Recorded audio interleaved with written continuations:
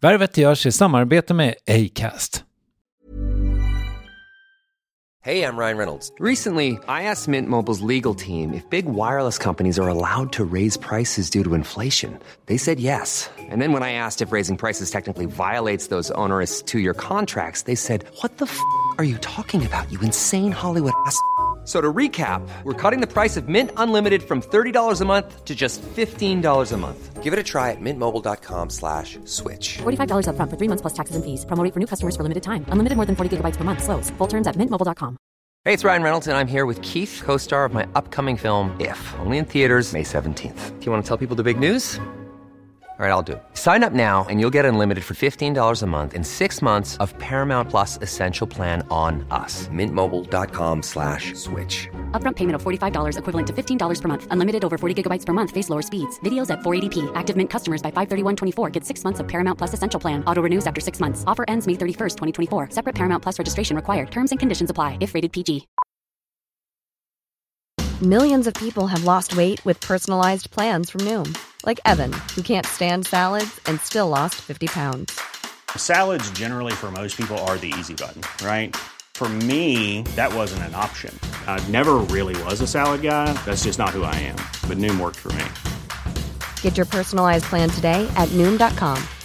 Real Noom user compensated to provide their story. In 4 weeks, the typical Noom user can expect to lose 1 to 2 pounds per week. Individual results may vary.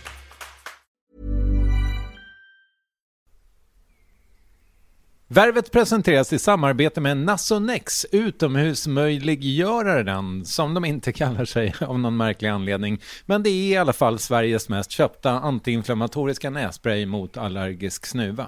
Och nu kommer ett litet test, så fram med papper och penna du som lyssnar, nu kör vi. Fråga 1. Vill du vara ute mer i naturen? Fråga 2. Sitter du framför en skärm lite för mycket? Fråga 3. Är du allergisk? Om du har svarat ja på någon av frågorna så tycker jag att du ska bege dig till beanoutsider.se. Jag vill för övrigt poängtera att Nasonex nässpray är ett receptfritt läkemedel från 18 år för behandling av symptom vid säsongsbunden och perenn allergisk snuva. Rådfråga läkare om du är eller tror dig vara gravid eller ammar, eller om du planerar att skaffa barn, har en obehandlad infektion i näsan, nyligen har genomgått en näsoperation eller har en skada i näsan. Får ingen effekt inom 14 dagar eller om du redan använder läkemedel med kortison ska du kontakta läkare. Använd ej mer än 3 månader utan läkarkontakt. Stort tack Nasonex och beanoutsider.se. Alltså det är nästan lustigt att tänka hur mycket livet är en slump. Och hur man håller på att göra någonting. Och medan man håller på att göra någonting, något annat kommer emellan. Som kan liksom ge en helt annan riktning beroende på om du tar utmaningar eller inte. Värvet. Värvet. Värvet. Värvet. Värvet. Värvet. Värvet. Värvet. Jag misstänker att det inte är första gången jag använder uttrycket the hardest working woman in show business i Värvet. Men frågan är om det inte är allra mest sant för Arja Saijonmaa. Vid en ålder då 99,9% av befolkningen gått i pension jobbar hon på något oerhört. Och när jag körde henne hem strax efter det här samtalet som du nu ska höra berättade hon om sin sommar. Typ 3 dagar i Grekland för att uppträda med Mikis Theodorakis, upp till Stockholm för en konsert. 2 dagar i Finland och preppa gig i höst, 1 vecka i Paris. Ja, du fattar, hon har liksom inga planer på att lägga sig på något sofflock. Och för mig har Arja alltid funnits. Det kanske beror på att hon slog igenom i Sverige när jag var 5. Då lät det så här i varenda radio i hela landet. Vem är du? Vem är jag? Levande charar spelar alla roller så bra. Ingen kan väl ana något, ha förstått. När det gäller kärlek är det dig som jag vill ha. Och då var hon redan etablerad artist internationellt. Hemma i Finland där hon hade gjort teater och skivor, men också i resten av världen eftersom hon i princip började karriären med att åka jorden runt med Mikis Theodorakis. Och vem det är, ja det snackar vi om strax. Så utan vidare spisning, låt oss ta tag i Värvet avsnitt 283 som produceras av Clara Wallin, presenteras av Acast och leds av mig, Kristoffer Triumf, som står i en by utanför Bordeaux som heter Pissegan. Jättefint. Här är hon, Arja Saijonmaa. Vad heter det? iPod? Det heter podcast. Varför heter det podcast? Det vet jag inte. Men det är bara... Är det inte ett radioprogram, radiointervju? Jo, det är det. Tänk på det som en radiointervju, om det gör dig tryggare. Podcast. Yes. Podcast. Hur mår du idag, Arja Saijonmaa? Jag mår ypperligt bra. Vad härligt. Ja. Hur kommer det sig? Gör du alltid det? Jag vet inte. Det är plötsligt nu alltså. Det är kanske det att dagarna blir längre och man får en sån här eufori när det blir vår och alla dofterna kommer. Alltså nu är det väl sommar, men när dofterna dyker upp och vi får den här nordiska ljuset, då blir man euforisk. Alltså. Jag behöver väldigt lite att bli lycklig. Det är en väldigt bra egenskap. En kaffedoft och mitt i naturen och hela det här doftande, gungande träd runt mig. Jag behöver inget annat. Jag är egentligen fullständigt 100% lycklig mitt i naturen. Taxin hämtade dig på Östermalm. Har du nära till naturen där? Ja, ganska nära. Ja. Var vegeterar nära till du? parkerna, och Stockholm är ju nära till vatten och parker, men jag är inte där hela tiden. Jag reser väldigt mycket och sen har jag ett sommarställe och man hittar natur överallt om man vill. Hur ser dina dagar ut just nu då, sommaren 2017? Just nu är jag inne på att skriva färdigt mitt sommarpratprogram för finlandssvenskarna på svenska. De har härmat det här svenska formatet. Det är lite kortare. Men det var länge sedan som jag gjorde åtminstone 3 sommarpratprogram i Sverige. Men nu gör jag första gången i Finland och det är lite kul. Det är mycket jobb. Att skriva ner allt. Och sen ska jag fira Finlands 100-års självständighetsjubileum. Alltså Finlands självständighet fyller 100 år nu. Och det är väldigt stort för Finland.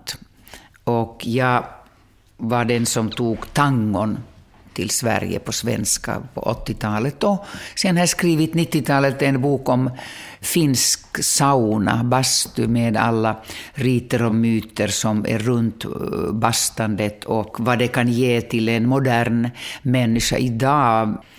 Och det här ska jag nu härja runt i alla buskar i hela Sverige. Hela sommaren kommer vara såna små konserter och jag tänker ägna det här året åt mitt fosterland Finland och dess kultur. Okej. Spännande. Jag tänkte att vi skulle prata om det, för att jag menar, du är ju verkligen en ikon i Sverige. Säger du det? Ja, men det får man... är ingen pejling. Jo, så är det. Men är det därför att jag är så gammal? Nej, det är för att du har gjort så mycket, Arja. Ja, jag är väldigt aktiv, jag gör mycket. Jag har inte gjort, utan jag gör fortfarande mycket. Precis, det ska vi också komma in på. Men jag antar att det är skillnad på hur bilden av dig ser ut här och i Finland. Ja, det är liksom 2 helt diverse världar. Som säkert också en bild på mig i Norge är diverse.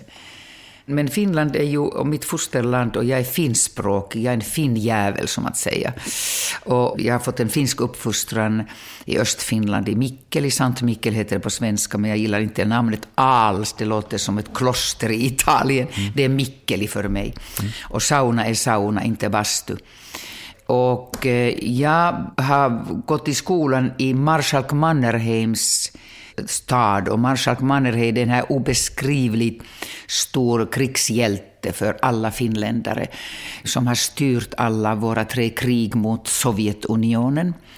Jag har liksom lärt mig att hata ryssar och älska Finland och Mannerheim.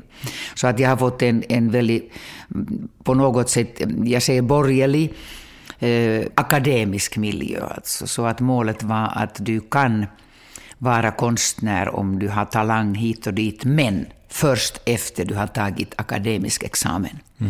Och där växte jag upp. Och sen ville jag därifrån alltså till Amerika. Därför att mina äldre kusiner, de hade åkt till Amerika och jag ville härma dem. Jag ville in dit också, men jag fick inte lov från min pappa då. Men så småningom, när jag blev student, jag fick alltså ett stipendium till en college. Jag var 1 år borta. Och då fick jag väldigt mycket nya intryck. och hela världen öppnade sig. Så att när jag kom tillbaka sen, då skulle jag fortsätta i universitetet i Helsingfors. Och då kom jag in i studentteatern. Jag ville till teatern. Och där började det hända saker. Därför att det var nya tidens anda som var där. Liksom det var en första politiska teatern i hela Finland. Och jag kom in i den här atmosfären och det var jätteinspirerande. Det var liksom första gången man fick uppleva hela världskartan också, bli politiskt medveten. Och det var mycket studentikost och oskyldigt och samtidigt väldigt spännande konstnärligt. Det var Finlands bästa. Kredden av talang samlades där. Det var hot and sexy men också talangfullt. Och det där mötte jag också mannen som blev mitt öde, som kastade mig ut från Finland, eller jag kastade mig själv ut men inviterade mig på världsturnén, och det var Mikis Theodorakis som kom. Jag är så nyfiken på hur du ska få ihop det här med bilden av dig i Sverige respektive Finland. Ja, och jag svarade, var det för långt svar alltså? Men i Finland blev jag alltså en uppkäftig radikal. Yes. Men det var den tiden, vet du. Men jag var aldrig liksom extremist någonstans. Jag har alltid behållit min egen integritet. Jag har aldrig varit fanatiker, därför att jag har verkligen icke fått en anledning att vara fanatiker, eftersom min uppväxt var väldigt harmoniös. Men jag blev nog väldigt kontroversiell i Finland, därför att jag sa saker att det är svårt att andas här när det blir för extrem vänster med ungdomsrörelserna, och så jag stack med Theodorakis och jag sa, eller lämnade mig liksom att okej, här kan man inte andas, goodbye. Är du fortfarande i någon mån kontroversiell hemma? Nej, alltså jag tänker inte vem jag är. Jag har en stor kärleksfull publik i Finland också. Men i Finland är jag finskspråkig och jag måste översätta allt eller vara finsk. Det är väldigt, väldigt känsligt. Och allt vad jag har gjort apropå skivor och alla de här sakerna som jag har presenterat i Sverige har jag också alltid presenterat allt väldigt pliktskyldigt på finska. Men mera i min publik, också finlandssvenskarna, som nu vill äga mig, liksom, har tagit mig i sin famn verkligen i hjärta och har förstått alltså att jag är verkligen på deras ärende, att jag vill bygga tvåspråk i Finland, inte enspråkig. Nej, det där är ju väldigt spännande, för att som jag har förstått det, du fick inte lära dig svenska i skolan? Absolut, jag fick göra obligatoriskt. Alltså, det var från det första redan. klassen i flickgymnasiet i Mikkeli. Först kom Sverige, och det heter obligatorisk svenska, fast jag kallar det rikedom att vi har tvåspråk. Men det är inte populärt i Finland, du vet. Det är en tvångströja för finnar. Ja, exakt. Och jag vet, det var väl senast... Har varit. Nu för tiden tror jag att ungarna fattar liksom att de här gamla motsättningarna knappast finns kvar. Men för mig som konstnär och en ung, engagerad radikal i dagens Finland, när jag gjorde succé i Sverige, det var inte alls populärt. Det var någon sorts förrädare. Men du är pro-dubbelspråkighet? Absolut. Min farfar är finlandssvensk. August Petter Salsten. Och han förfinskade och hittade på ordet Saijonmaa. Och han hade 5 barn och han undervisade dem i pojklyseet i Mikkeli på svenska och latinska och grekiska. Han var rektor av pojklyseet. Men svenska språket förbjöds hemma. Han hörde till det gänget nationalromantiker som skulle bygga upp finska nationen och finska kulturen, det finska Finland. Och så blev det. Idag gör jag precis allt motsatt håll som min farfar.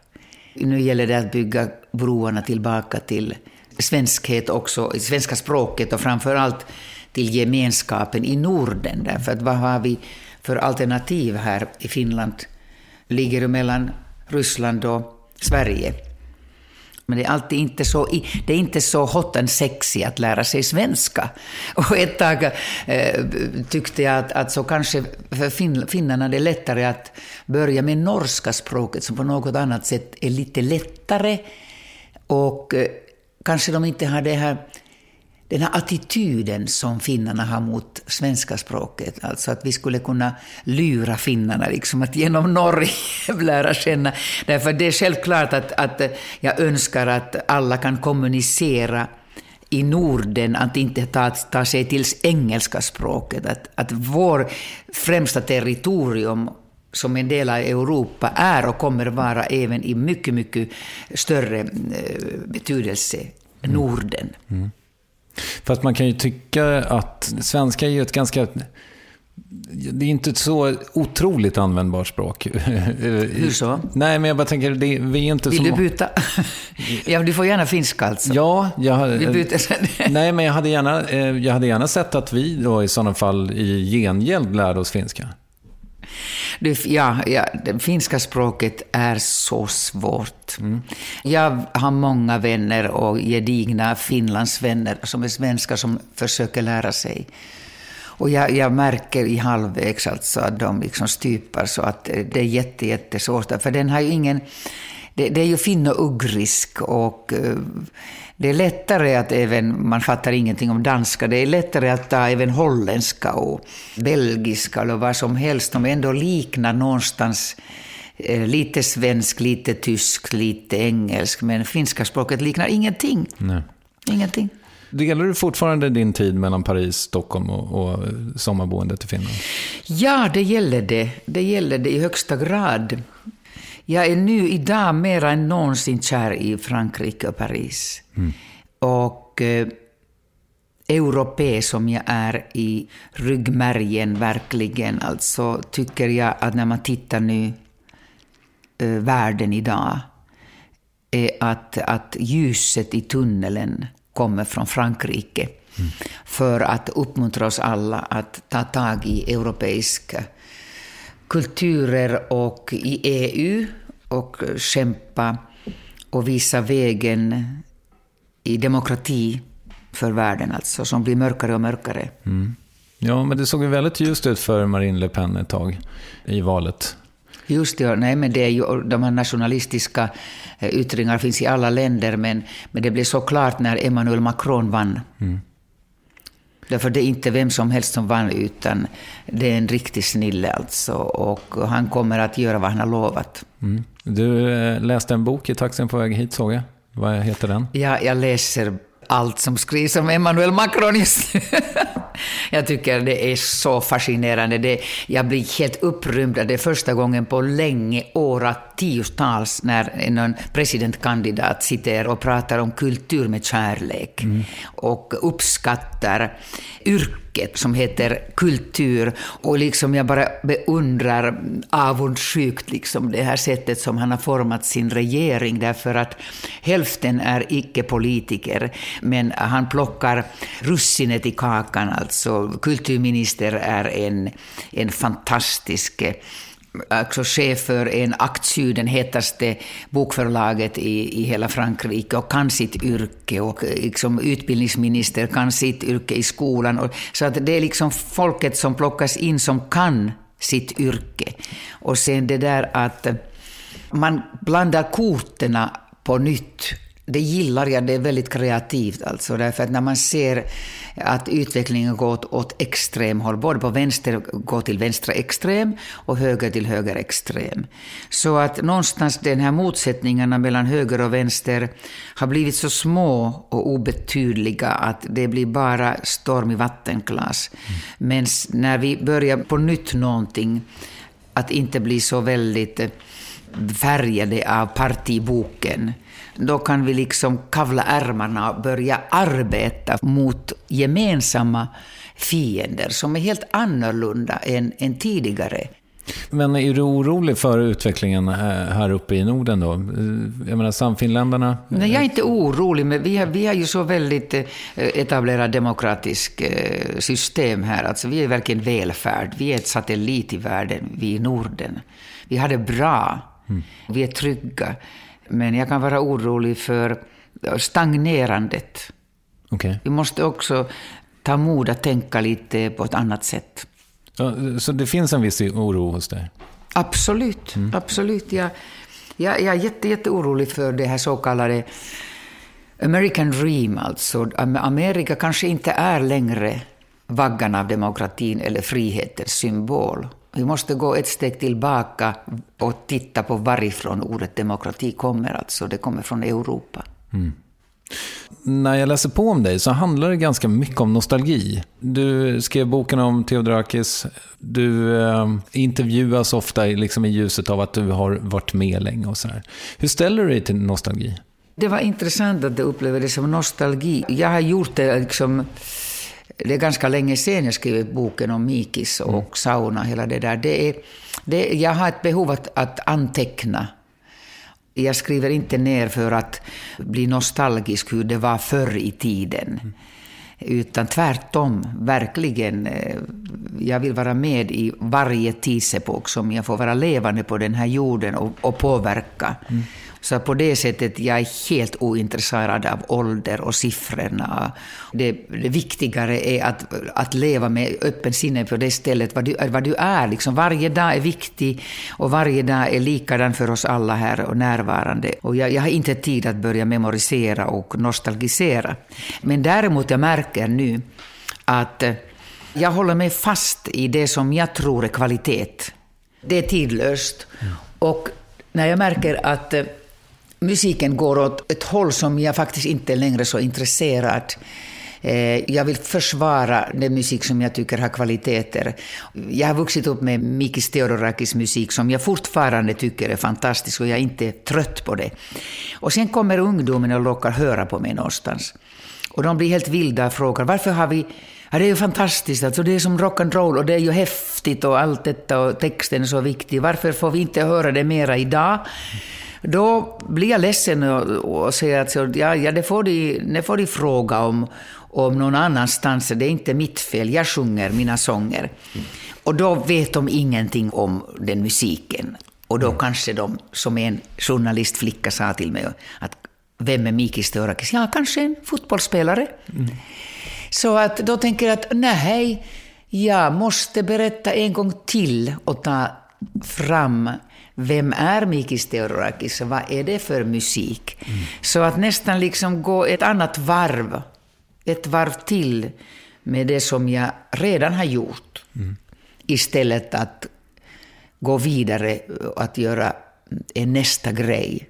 Det är ingenting som jag skäms och behöver lägga under kudden, alltså de sångerna som jag har gjort hittills, så att det blir en rik repertoar och jag har mycket att ta av och det är en rikedom.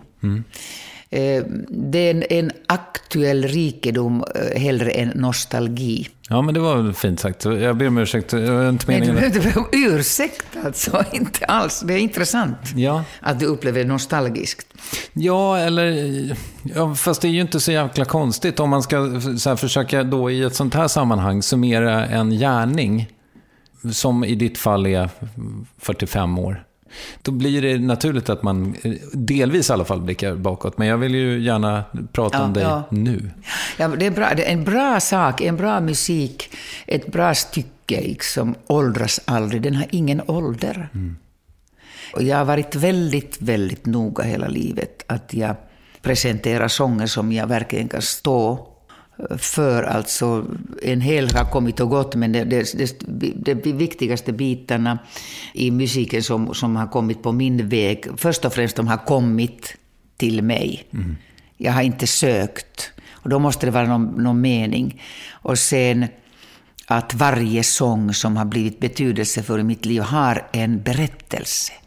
Och det är viktigt att ha en berättelse, och det där, apropå nostalgi, alltså det där, egentligen det som jag vill svara dig är att det som skrämmer mig idag är att musiken har blivit för lättillgängligt. Du bara trycker på knappen och väljer vad som helst. Det är ett flöde, det är en musikocean där du bara plockar det. Utan upphovsmännen, poeter, kompositörer drunknar i den oceanen av musak, som jag kallar den här bruksmusiken. Och den är utan berättelse, utan historia, utan tidsepoken när man har tagit fram eller fött musiken. Och det skrämmer mig. Och därför vill jag berätta berättelsen i vilket tillstånd, vilket mentalt, fysiskt tillstånd, var, hur och när jag var när den och den sången tilltalade mig.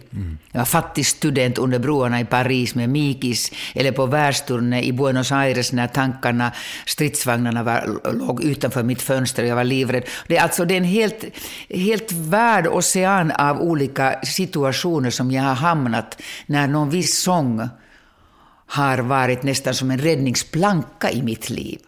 Och nu märker jag att den sången lever och finns här. Och naturligtvis människorna har en helt annan upplevelse av den sången och det är gott nog.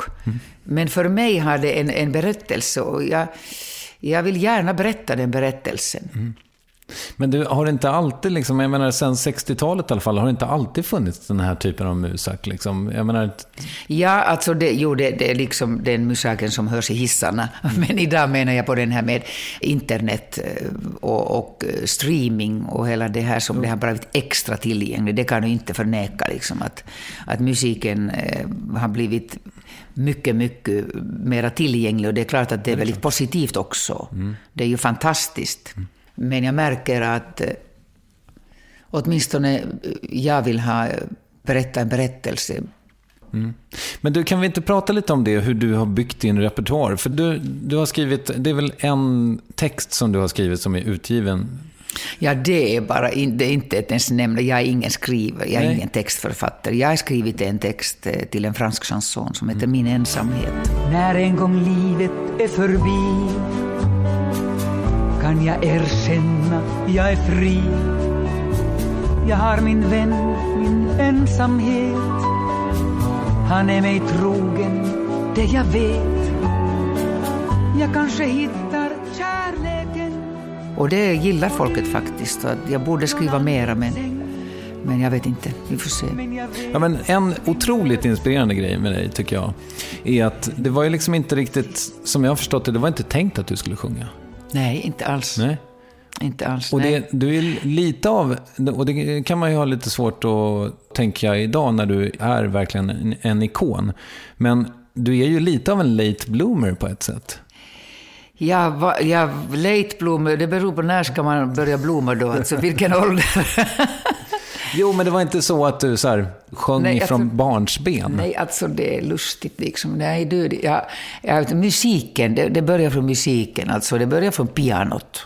Alltså det börjar från, jag kröp in till pianot när jag så fort som jag kunde gå, alltså jag lärde ha krypit fram till pianot och börjat liksom trycka på så, och jag var nådde på tangenterna, att jag var liksom hela tiden besatt av vår flygel hemma i Mikkeli, och därför satte föräldrarna mig skickade mig till en pianolärarinna innan jag kunde läsa som 5-åring, och det var frun av Pojklyseets kapellmästare och musiklärare Titus Mäntynen, och det var Kerttu Mäntynen som var musiklärarinna, och hon började undervisa mig i pianot och i gammaldags skola, vet du, med pinne i handen, och sen så småningom när jag blev äldre liksom nafsade lite på fingrarna om jag spelade fel, alltså väldigt gammaldags och lite skrämmande nästan, men de var gulliga. Jag kommer ihåg, jag kunde inte läsa noterna då, men sen tog hon fram ett äpple.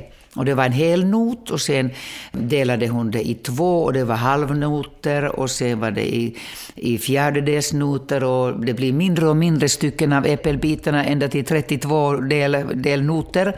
Och jag bara tittade på det här äpplet, när får jag äta de här noterna?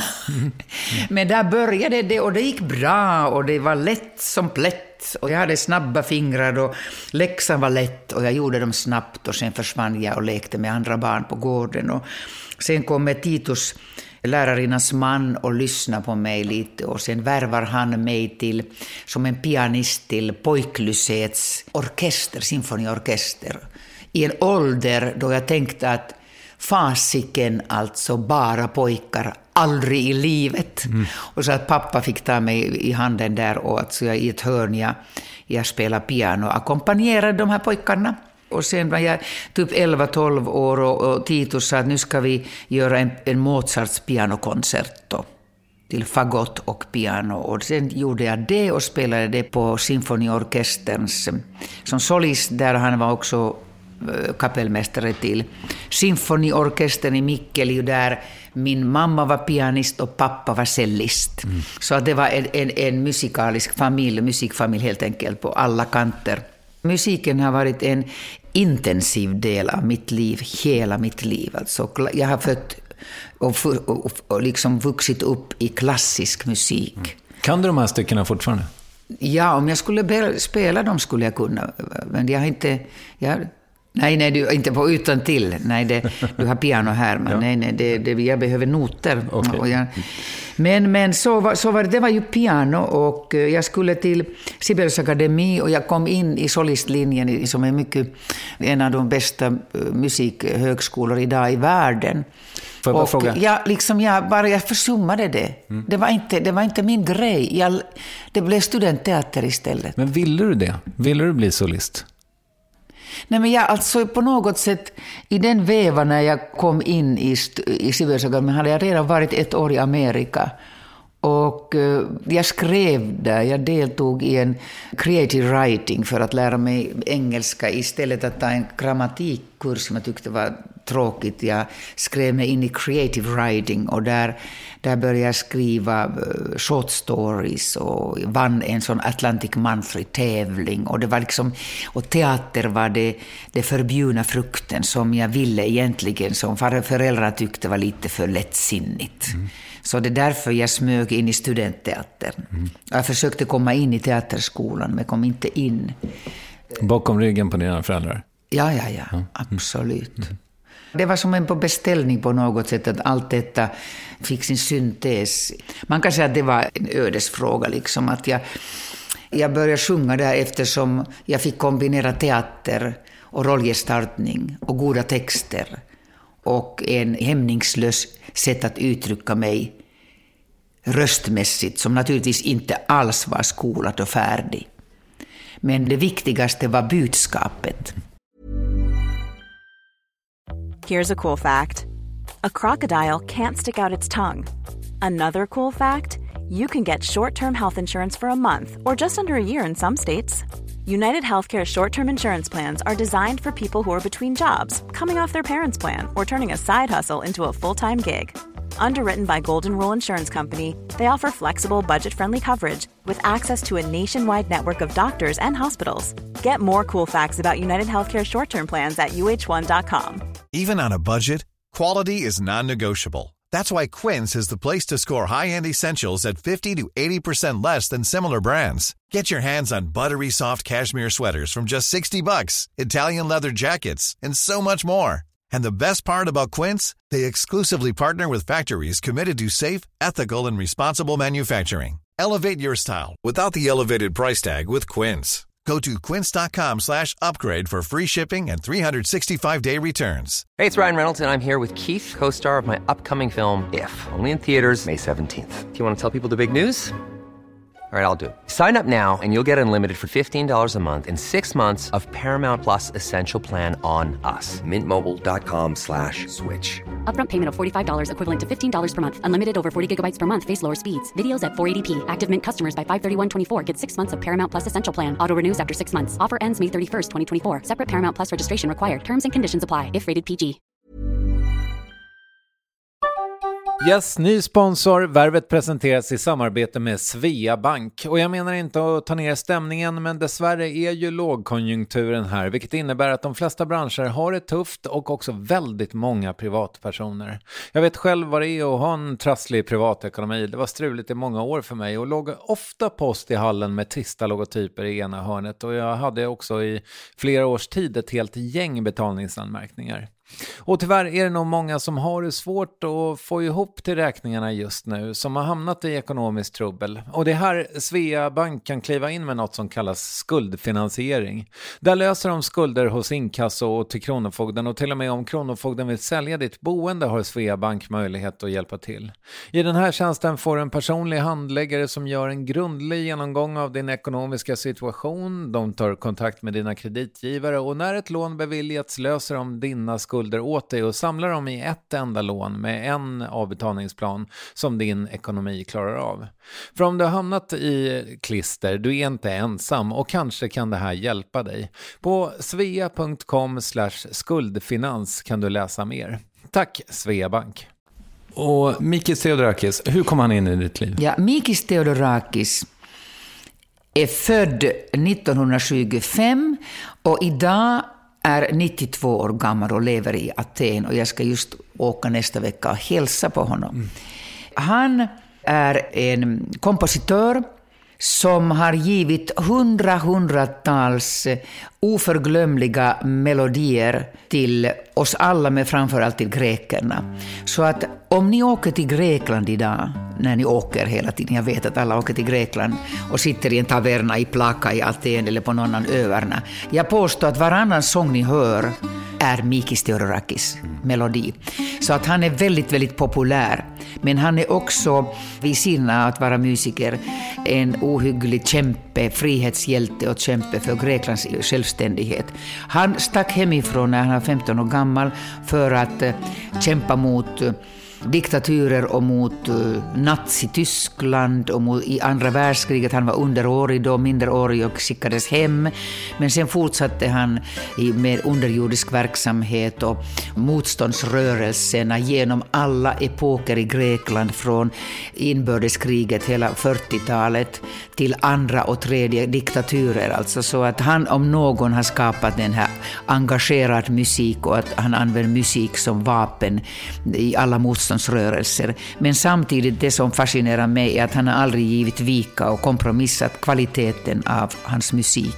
Så att hans sånger kan bli tagen ut av sammanhanget och används av någon annanstans. Och då förmedlar de lyrik och modern poesi. Och när han kom in i ditt liv, då satt han fortfarande fängslad, eller? Ja, han satt, och den där var jag mitt i studentteater, och det är klart att studentteater var, som jag sa, liksom the hottest place in the world, och sexy liksom på det sättet. Alla ville vara där och vi skulle rätta till varenda orättvisa i världen, så vi var som terrier. Liksom, nu är det diktatur i Grekland, det måste vi göra någonting, vi ska baka en liten kabaré, och nu är det där och där och där, det är orättvisor hemma och fosterlandet och religionen ska vi nafsa också lite. Så det var en fantastisk kreativ period. Och då var det den här kabarén om demokrati som det hette. Och vi skulle hitta något hett från Grekland, och vi fick smugglade texter från Grekland av någon konstig väg. Och då skulle jag bara spela en av huvudrollerna där. Jag blev ju en prinsessa av alla kabarésånger. Jag sjöng liksom och tolkade hejdlöst med hög röst alla möjliga saker. Och då var det alltså ett par texter som jag skulle titta in, och plötsligt alltså fattade jag ingenting. Det var en sång om den vita stranden som var vit som en duva, och sanden var het och det var så sensuell, och Messimeri alltså heter det, mitt på dagen, och solen stek och vi skrev hennes namn på sanden och vågorna kom och sköljde iväg den, och melodin var så vacker och så enkel och så vacker. Vit som en duva låg havets strand, och allt var sol och kärlek allt. Och törsten brann som solens spagla brann, men havet var för salt.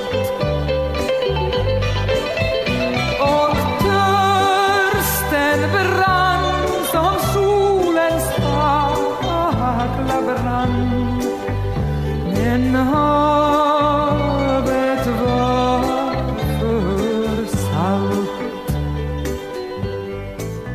Och sen stannade jag liksom, vem har skrivit alla dessa sånger som jag framför mig på bordet? Och då fick jag höra att han heter Mikis Theodorakis, och han sitter i fängelse på en öde ö någonstans på Egeiska havet. Och hans musik är förbjuden, och de här sångerna har vi fått smugglade därifrån. Man får inte vissla den. Man får inte ens vissla dem, alltså du arresteras på Atens gator.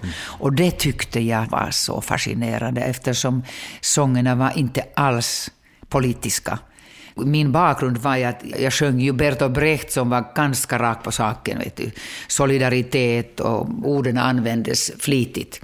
Men här var det bara hemliga budskap av någonting som jag tänkte att jag på något sätt bara fastnade på detta. Och jag såg den här bilden på en grekisk ö och en man som sitter i fängelse och spelar piano där. Fast så romantiskt var det nog inte. Och jag sa att den här mannen skulle jag vilja träffa. Jag måste liksom ta reda på vad det är för någonting. Att nu är det någonting som jag inte förstår, att jag inte förstår alltså. Och sen sjöng jag de där sångerna och kabarén var succé och det var hett och aktuellt. Och då, jag kommer ihåg att vi spelade in de här sångerna på radion i något program där. Och sångerna fastnade i radions arkiv. Sen gick jag vidare med vårt liv och detta hände 68. Jag gick vidare med min bana i studentteater och avancerade så att säga. Så att 1970 hade jag blivit chef för den här politiska teatern. Och vi höll på med massa saker där och jag regisserade. Och då går jag ner till restaurangen där under gamla studenthuset och öppnar en liten kabinettdörr där vi skulle haft ett möte med mina assistenter. Och där sitter massa folk och ser mitt ansikte och säger att nej, stanna arga, de kände igen mig och stopp, vi har en fråga till dig. Och det var en grek med dem också. Och vi hade grekiska patriotiska frontens eller motståndsrörelsens möte här och Mikis Theodorakis, den grekiska kompositören, har släppts fri och har flytt från Grekland och är trött och sjuk och ska göra en turné i nordiska länderna och önskar sig och frågar om det finns någon eller några som skulle kunna sjunga hans sånger på landets eget språk. Och vi har alltså fått ett musiktape från Finlands radio och vi hör att någon tjej sjunger Theodorakis och vi undrar, det måtte vara någon från studentteater och vi undrar, vem är den tjejen? Jag säger okej, c'est moi, det är jag. Ja, det är det här gamla bandet, det är jag. Men va? Och då drar de mig in dit liksom, så att börja förhöra mig. Vad är det för... Alltså, förstår du måste ställa upp imorgon. Vi måste liksom sjunga någonting. Och jag säger liksom nej, jag hinner inte och jag kommer inte ihåg dem och de ligger någonstans på arkivet. Och så övertalar de mig. Och det var den greken också som sedermera blev min bästis alltså, som heter Theodopangalos, som var Lambrakis-rörelsens chef då och reste med Mikis. En politiker idag. Och då åkte jag till radion och nästa morgon tidigt och hittade bandet och ritade lite små gubbar att komma ihåg rytmer. Och sen värvade jag också min teatergrupp att sjunga en Theodorakis-låt som vi hade som strejklåt av en slump. Så att alla dessa äldre och unga önskade Mikis välkomna med den här sången. Och sen var det min tur och jag var helt hysterisk nervös därför att jag hade gärna velat träffa den här kompositören innan att han skulle ha kunnat rätta till hur man sjunger dem. Jag hade ingen aning hur man ska sjunga dem på ett grekiskt vis på något sätt. Vi hade gjort våra på ganska kraftigt sätt. Men nej, det var ingen chans där. Och sen kommer han till den här studentlokalen. Det var fulla studenter och journalister och alla som skulle delta i grekiska motståndsrörelsen. Det var en väldig sensation att vi hade fått den här kompositören fri därifrån. Och det var ju en mycket upprörande situation att Grekland hade diktatur mitt i Europa. Och då kommer han antagligen dit och sätter sig antagligen någonstans framme med den här grekiska delegationen. Och då skulle det vara min tur och då går jag bara och sjunger. Och vet inte hur det ska gå. Liksom. Det bara liksom, gör det som jag brukade göra då. Med hela hjärtat och bara kasta mig från berget. Och det är det enda jag kunde göra liksom. Syrjäkuja, synkeitä kortteleita, yökaudet sadehavisee. Och då plötsligt, mitt i den första sången, ser jag i mörkret att det är någon gestalt av 2 meter reser sig och börjar närma sig scenen. Och det blir lite sån här, vad är detta för något? Lite sån här skrämmande nästan. Och han går fram direkt till pianot och puffar min pianist åt sidan och fortsätter ackompanjera mig. Och jag ska fortsätta sjunga och på finska där. Och sen blir det tyst i salongen. Liksom, vad är det för någonting? Han skulle vara sjuk. I tuberkulos är något hemskt. Liksom. Och så frågar han mig, liksom, do you know this song? Med dålig engelska. Och jag säger, yes, but only in Finnish. Och sen sjunger jag nästa sång på finska. Och han börjar sjunga duett med mig. Helt i sina egna tankar liksom. Och jag undrar bara vad som sker här och alla andra också. Och sen plötsligt reser han sig och kommer till mig och tar min mikrofon. Och tittar ut i salongen och säger att Arja ska följa med mig ut på världsturné. Mm. Och det var då liksom den här tystnaden var lång där och ingen fattade någonting. Och jag kunde inte följa då. Han insisterade att jag skulle följt honom dagen därpå. Men vi hade kontakt. Och sen gick det 1 år. Jag åkte till Paris för att göra en skiva med honom. Och de här Miki-sångerna sjöng jag från hela min övertygelse. Därför att där kombinerades det här konstnärliga ambitionen, därför de var ganska svåra, och den här lyriska skönheten och syftet, alltså målet att störta diktaturen. Men i alla fall så hade jag den här kontakten, och sen när jag kom till Paris och då var det inget snack om skivan, utan han sa att nu åker vi. Jag sa vart jag åker hem nu. Nej, på världsturné. Och det måste ju ha tagit dig till så dels liksom, är man helt nya platser, men det måste ju också förändrat dig så mycket som människa, antar jag. Ja, det var ett riktigt smäll, alltså riktig explosion. Först måste jag säga att det var en helt annan epok. Det var kalla kriget, Europa var delat, det fanns ingen internet, ingen mobil. Jag fick ringa med långdistanssamtal. Mina föräldrar var på Kanarieöarna på julsemester när jag var i Paris. Och sen när det blev klart att jag skulle åka på världsturné som skulle börja i Montpellier i Sydfrankrike, jag fick beställa en långdistanssamtal till föräldrarna i Kanarieöarna och systern. Och det var skrämmande, tyckte alla, att åka med flyktingartister som inte hade passport i dåtidens Europa och världen. Men Paris blev centrum eftersom Theodorakis världsturné dirigerades därifrån, och alla grekerna, många artister och intellektuella och studenter bodde där i exil. Och jag kunde inte franska, inte att prata om grekiska. Det var musiken som var vårt gemensamma språk med Mikis då. Jag hade inga pengar. Vi fick mat och traktament typ. Och bodde i dåliga hotell, hyggliga några hotell runt var Mikis bodde. Och Paris vinter var kall. Och mina rum var oftast liksom chambre de service på 6:e etage, liksom, vilket betyder att toaletten låg i korridoren.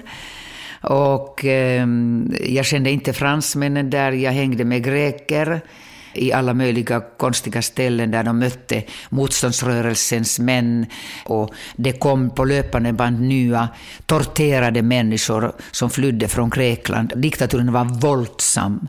Det var våldsamt torterade människor. När jag satt med grekerna i någon liten café, det dök upp en man utan fingrar, eller ett finger var liksom snedrivet, eller halva ansiktet borta, och liksom jag fick ju en sån här små chockar då. Det var ganska tufft alltså. Och min första Paris var inte alls turistisk eller romantisk eller fantastisk, utan tvärtom, det var dyrt alltså. Det var liksom tufft mot mig, därför att samtidigt skulle jag lära kommunicera med grekerna och lära sjunga också. Så att jag fördes varje gång när jag var lite ledig i en sån kall biograf utanför Paris, där en gammal grekjävel, alltså Didilis, en sån Mikis gedigna pianist, fantastisk typ, lärde mig fraseringen och andningen, och jag levde med mina lexikon. En av väskan var full av lexikon av olika, och det fanns inte ens lexikon till nygrekiska. som idag. Utan jag körde med såna här gammal grek engelsk dictionary. Alltså det var helt hopplöst att fråga runt alla grekerna. Vad är det för något? Vad är det? Vad betyder det? Vad betyder det? Ja, du fick lära dig väldigt mycket fula ord. Ja, det Dilis alltså lärde mig alla fula ord. Grekiska fula ord. Så att det var ju egentligen nu när man tänker på detta en otroligt färgfull tid alltså, så att så mycket hände då. Och sen åkte vi här och tvärs över hela världen, så att det är svårt att tänka att världen blev en sån ihopkrumpet citron då, alltså att man var på överallt liksom. Jag glömde en ylletröja i ett hotell i Istanbul. Jag tänkte att nästa gång jag kommer dit och hämtar den, att ha den kvar där. Och sen alla mellantiderna när vi inte var i Australien eller Sydamerika eller någonstans långt borta, då var vi i Europa med bussen runt Frankrike, Holland, Belgium, i norra Italien. Så att hela världskartan blev väldigt, liksom, jag var överallt, så att jag har inte behövt resa en enda dag i mitt liv efter Mikis turné som turist någonstans. Så jag kan inte säga att I've seen it, jag har varit överallt.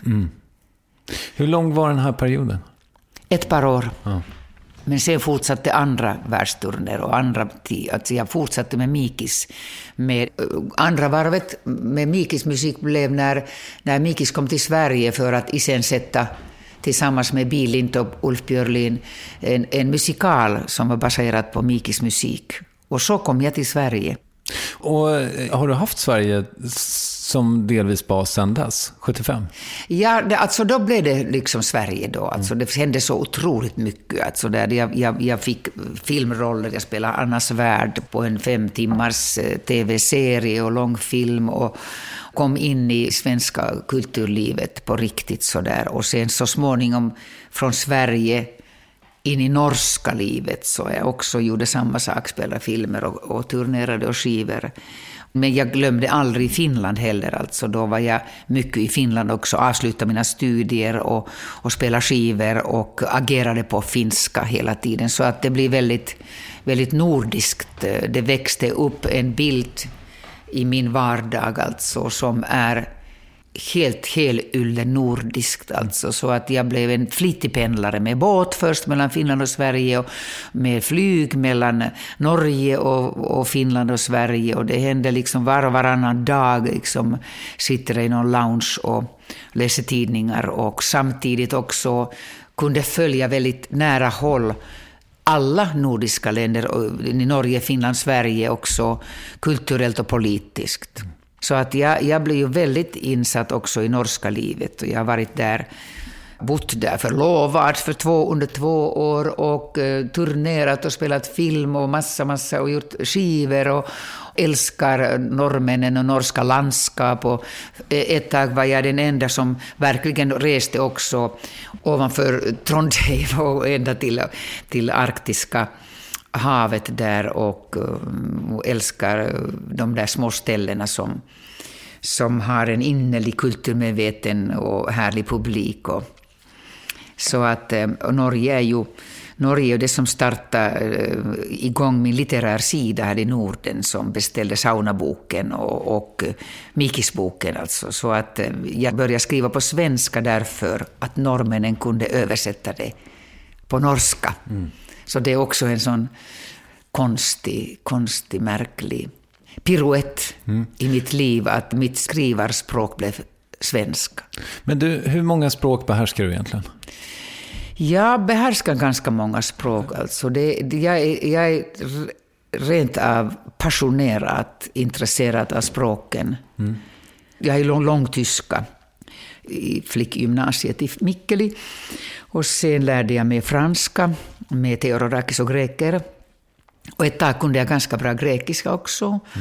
Spanska lärde jag med Inti-Illimani och kampen mot diktaturen i Chile, och när jag uppträtt i Kuba eller något sånt. Och sen italienska har jag alltid älskat, och jag har jobbat med Inti-Illimani i Rom och varit ett antal gånger ganska mycket i Italien, så att Man kan förstå italienska ändå från spanska.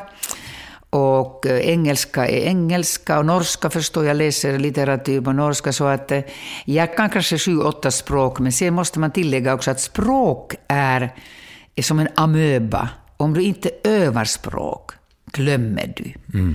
Så att du ska använda språk, och väldigt många har inhämningar alltså, men alltså behovet att kommunicera måste vara viktigare än att bara lära språk. Men lärde du dig din franska i början? Hade du grekisk brytning då?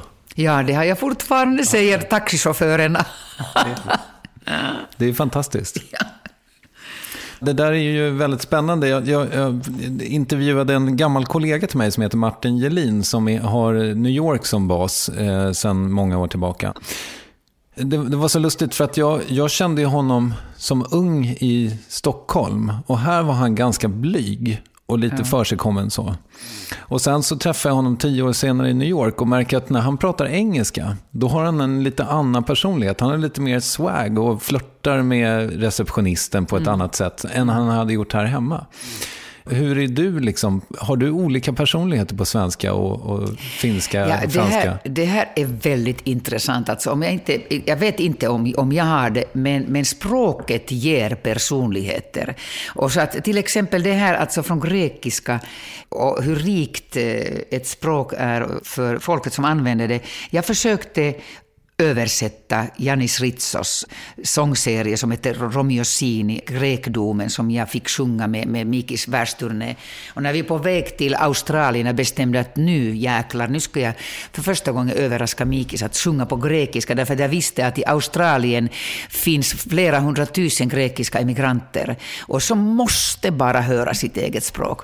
Och då började jag liksom översätta det i planet 24 timmar. Vi skulle flyga fram och tillbaka, komma till Sydney, och alla sov där, och Petros Pandis, den här manliga sångaren som egentligen är engelsklärare men som kunde hjälpa mig, han var det enda, och jag hängde på honom hela tiden, alltså vad är det och han sa nej, låt mig sova, jag orkar inte, men vad är det, och sen säger jag, nej du, det här är bara Kazantzakis språk. Nikos Kazantzakis är en stor författare som har skrivit massa underbara böcker. Det är bara Kazantzakis som kan beskriva hur solen går ner över Egeiska havet. Jag kan inte översätta det.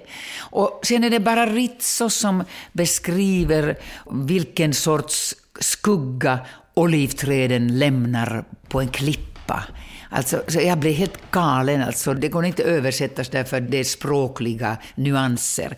Så är det med språket. Att jag kan påstå att jag pratar flytande franska, men jag har haft så mycket problem med mina lägenheter och liksom alla möjliga lägagerna på vatten är värme. Man får hela tiden härja på special vokabulär på franska. Man blir galen. Ingenting funkar i Frankrike någonsin. Men idag alltså, när jag är väldigt fascinerad av Emmanuel Macron och Brigitte, hans fru som är 24 år äldre, och man ser hur tända de är på varandra. Man blir helt lyrisk alltså. De älskar varandra fortfarande som nyförälskade och är kulturella och tar fram hela kulturen i franska landskapet. Det är underbart allt. Så jag läser allt om dem nu. Men jag har lexikon hela tiden, därför att det varenda ord som jag inte fattar, fast jag egentligen fattar, jag vill dubbelkolla. Så jag övar min fransk. Jag vill ha riktigt perfekt franska, och då måste jag hela tiden öka ordförrådet. Det är aldrig tillräckligt. Och då, alltså, men jag bara märker att hur länge ska jag hålla på det? Jag är riktigt petig, alltså sån här perfektionist.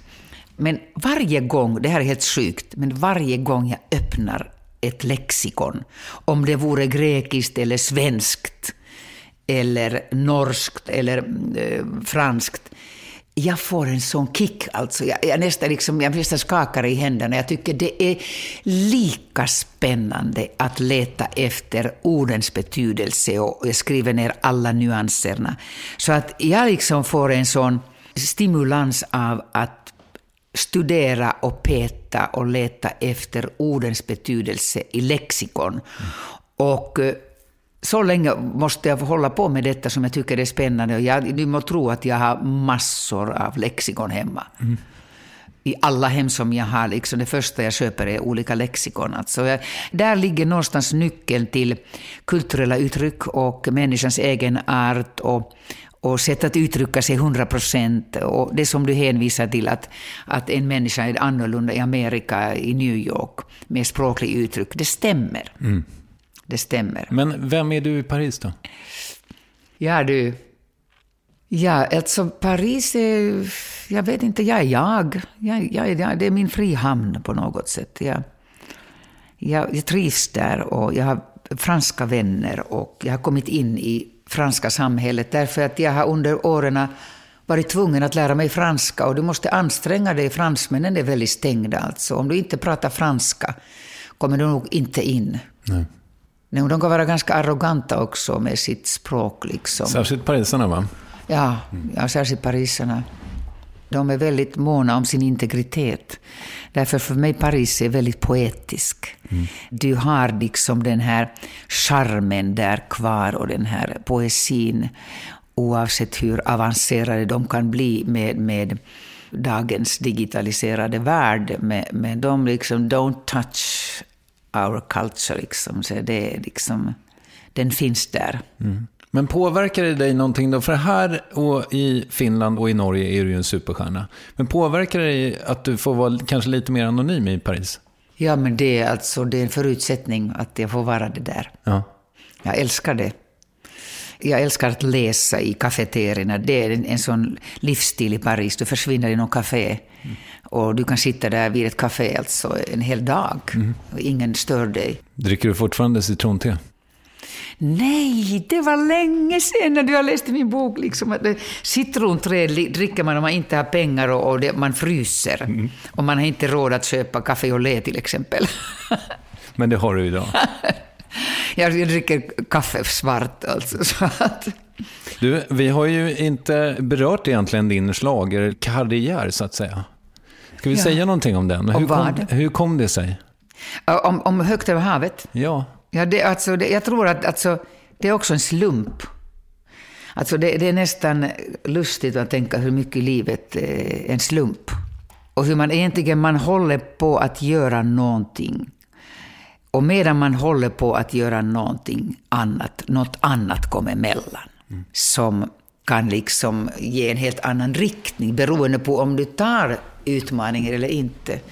Så att jag höll på med en skiva med Lasse Holm och Lelle Sjöholm som producenter. Och den skivan skulle vara mitt första gemensamma arbete med Bert Karlsson som hade lockat mig bort från Warner. Och egentligen blackmailade mig därför att jag höll på med Miljoner rosor med en ny tolkning på svenska. Och den rätten ägdes av Bert Karlsson. Och så han sa, nej, du får inte göra det. Du får ju bara göra det om du kommer till mig. Men sen hittade vi en linje där för att jag ville vara i Europa och lite såna här visor också. Och Bert älskade, hurra ropade, bravo, bravo, det vill jag också göra, underbart. Och då började vi liksom göra den här skivan hos Bert. Och då satte han alltså Lelle Sjöholm och Lasse Holm in i bilden.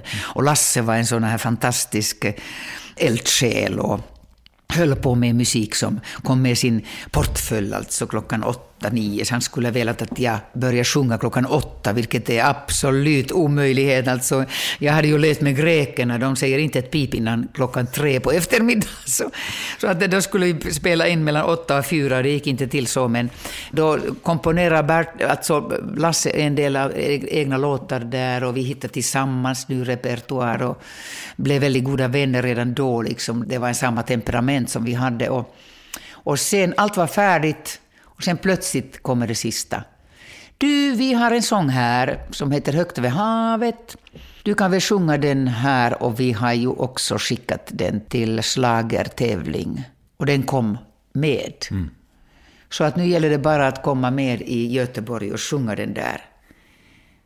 Och jag sa, nej du, alltså det där vill jag inte göra.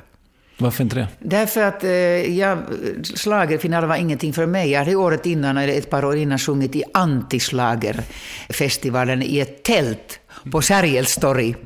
Så att det var inte den andan som slager var inte rumsrent då. Alltså det var nästan en riktig avvikelse av vi håller på med engagerad musik och litterär musik och den tidens anda, vet du, i mitten och början av 80-talet var helt annorlunda. Jag höll på med chilenarna, med Jag vet inte, livet låg på Svenskättan och jag var engagerad med texter, med lyrisk innehåll och sånt. Men så blev det så att då åkte jag till Göteborg och på den vägen är det liksom mer högt över havet. Jag antar att din liksom karriär och ditt liv då har haft toppar och dalar. Ja, absolut. När har du tyckt att det har varit som svårast?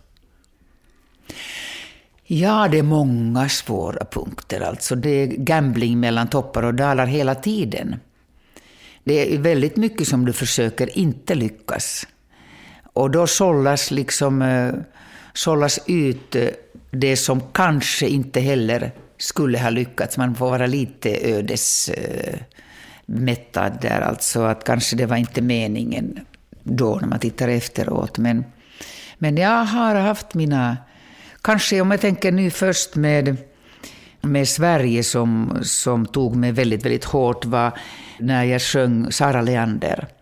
Och det var en musikal som skrevs för mig av mycket kloka människor. Gottfrid Skrafström som är en väldigt medveten intellektuell som har forskat fascismen 20 år. Och vi skrev ett manus om Saras liv.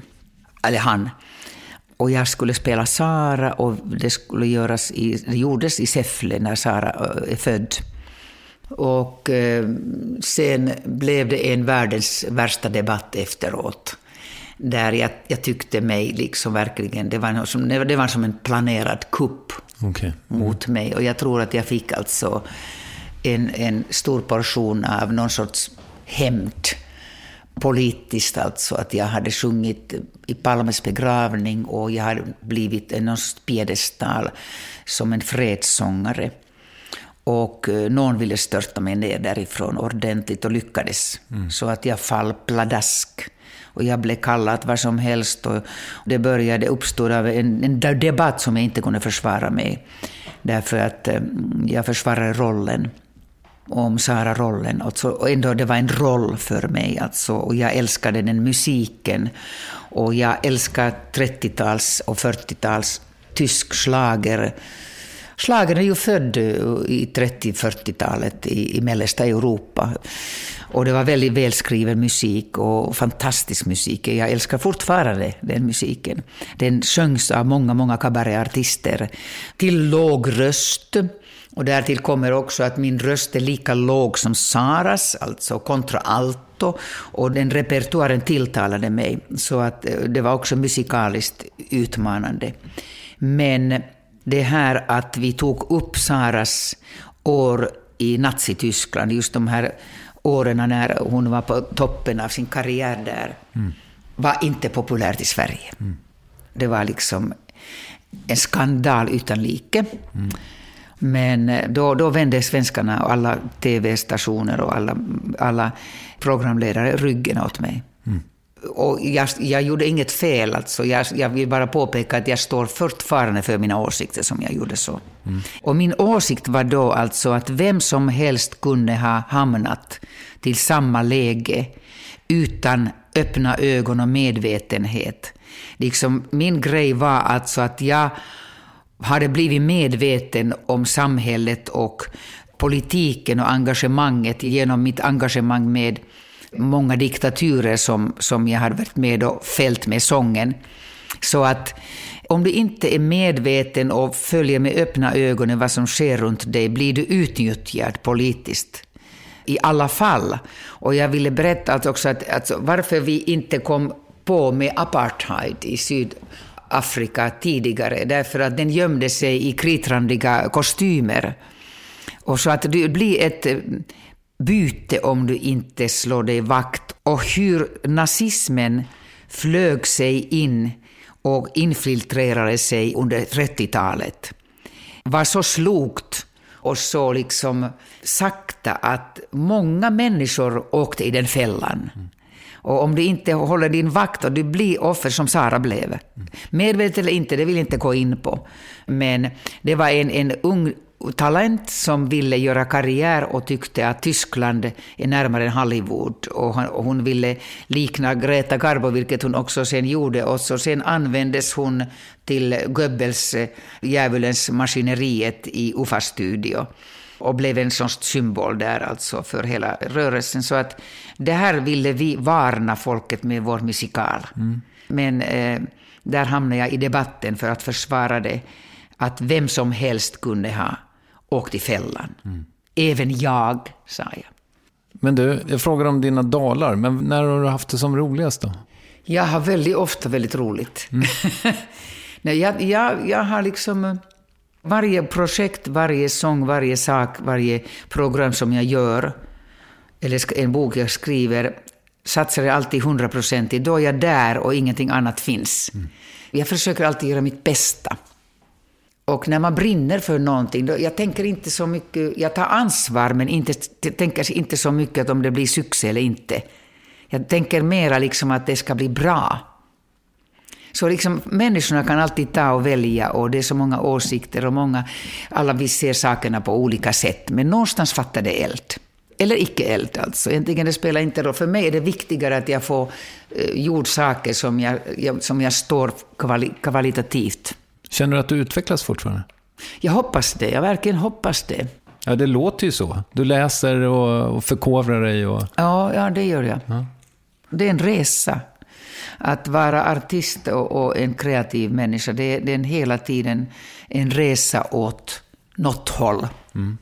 Vad vet du om din framtid? Vad har du planerat? Ja, alltså, vem vet som min framtid. Men jag ska göra en ny föreställning nästa år i Sverige. Helt nya grejer. Det siktar jag mig för nu. Och sen, ja, det är många planer. Det är en del som jag inte kan heller prata mer om. Okej. Får du någon semester i sommar? Får jag någon semester? Vad är det för något? Jag skojar. Du får ganska mycket semester när du planerar det så att du inte bränner ut dig.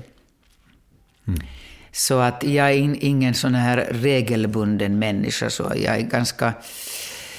jag lever enligt mina projekt och lite bohemisk också. Så att jag behöver inte, jag vet inte vad jag ska göra med 6 veckors semester. Jag tror att det är en omöjlighet i mitt fall. Alltså jag behöver inte såna semester. Det räcker att du åker en vecka någonstans eller ett par veckor. Det är maximalt, då är det i januari. Men sommar till exempel. Jag tycker liksom om jag uppträder på turnerar och besöker härliga sommarpaviljonger och folkparker och festivaler. Det är semester, det är fantastiskt. Alltså. Det är en lycka att få dela med sig lite sånger i en sommarmiljö när alla är glada. Jag tar det nästan som semester. Fint. Vill du rekommendera något? Ta det inte så lätt. Ta det lite svårt. Lära sig vända stubbar och stenar och öppna lexikon och kolla små saker och ta reda på vem har gjort det och varför. Och vara nyfiken, så in i märgen nyfiken. Alltså. Jag tror att där finns en väldigt mycket glädje. Bra. Vem tycker att jag ska intervjua i Värvet? Ja, du har säkert intervjuat alla redan. Det tror jag inte. Intervjua till exempel någon svensk, okänd svensk som bor i Paris idag. Aha. Okej. Till exempel. Har du någon? Okänd. Ja. Ja, jag har en del vänner som kanske skulle kunna ställa upp, komma hit. Eller intervjua finnarna, de kan inte svenska. Man måste kunna svenska språket att du kan intervjua någon. Och det sätter sina begränsningar. Jag kan göra det på engelska också. Ja. Låt mig tänka. Jag ringer dig om jag kommer på med något. Okej. Tack så hemskt mycket för idag. Tack att jag fick komma hit. Det var nog mitt första värvet. Ja, men du har haft ett värv hela ditt liv också. Ja. Det har jag. Arja Saijonmaa, och jag ska nu nämna Sigge Eklund av 2 skäl. Dels att han skildrar sin upplevelse av Arja Saijonmaa och Mikis Theodorakis i avsnitt 265 av en podcast som heter Alex och Sigges podcast. Kolla in den i allmänhet och kom ihåg vad du hörde det först. Och då just avsnitt 265 i synnerhet. Och jag spelar in det här på min 40-årspresent från Sigge. En liten inspelningsmackapär som är perfekt när man till exempel måste göra intron från en vingård i Frankrike. Ja, det är ett smutsigt jobb, men någon måste göra det och det blev jag. Ja, det var allt för den här veckan, men redan om sisådär 7 dagar låter det så här i Värvet. Alltså det är ju en ren självklar principsak att hyenorna på kreditinkasso ska aldrig få en spänn av mig så länge jag lever. Ja, visst är det den stora författaren Per Hagman som hälsar på. Lite av en idol för mig. Jag hoppas vi hörs då. Puss och kram!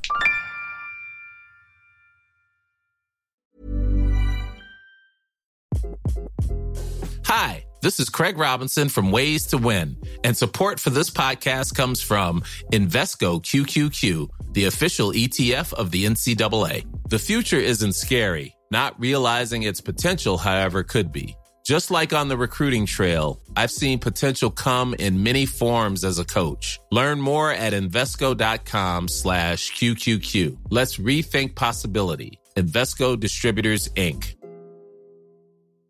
Hi, I'm Daniel, founder of Pretty Litter. Did you know cats tend to hide symptoms of sickness and pain? I learned this the hard way after losing my cat, Gingy. So I created Pretty Litter, a health monitoring litter that helps detect early signs of illness by changing colors, saving you money and potentially your cat's life. Pretty Litter is veterinarian developed, and it's the easiest way to keep tabs on your fur baby's health right at home. Go to prettylitter.com and use code ACAST for 20% off your first order and a free cat toy. Terms and conditions apply. See site for details. When you make decisions for your company, you look for the no-brainers. If you have a lot of mailing to do, Stamps.com is the ultimate no-brainer. Use the Stamps.com mobile app to mail everything you need to keep your business running with up to 89% off USPS and UPS. Make the same no-brainer decision as over 1 million other businesses with Stamps.com. Use code PROGRAM for a special offer. That's Stamps.com, code PROGRAM.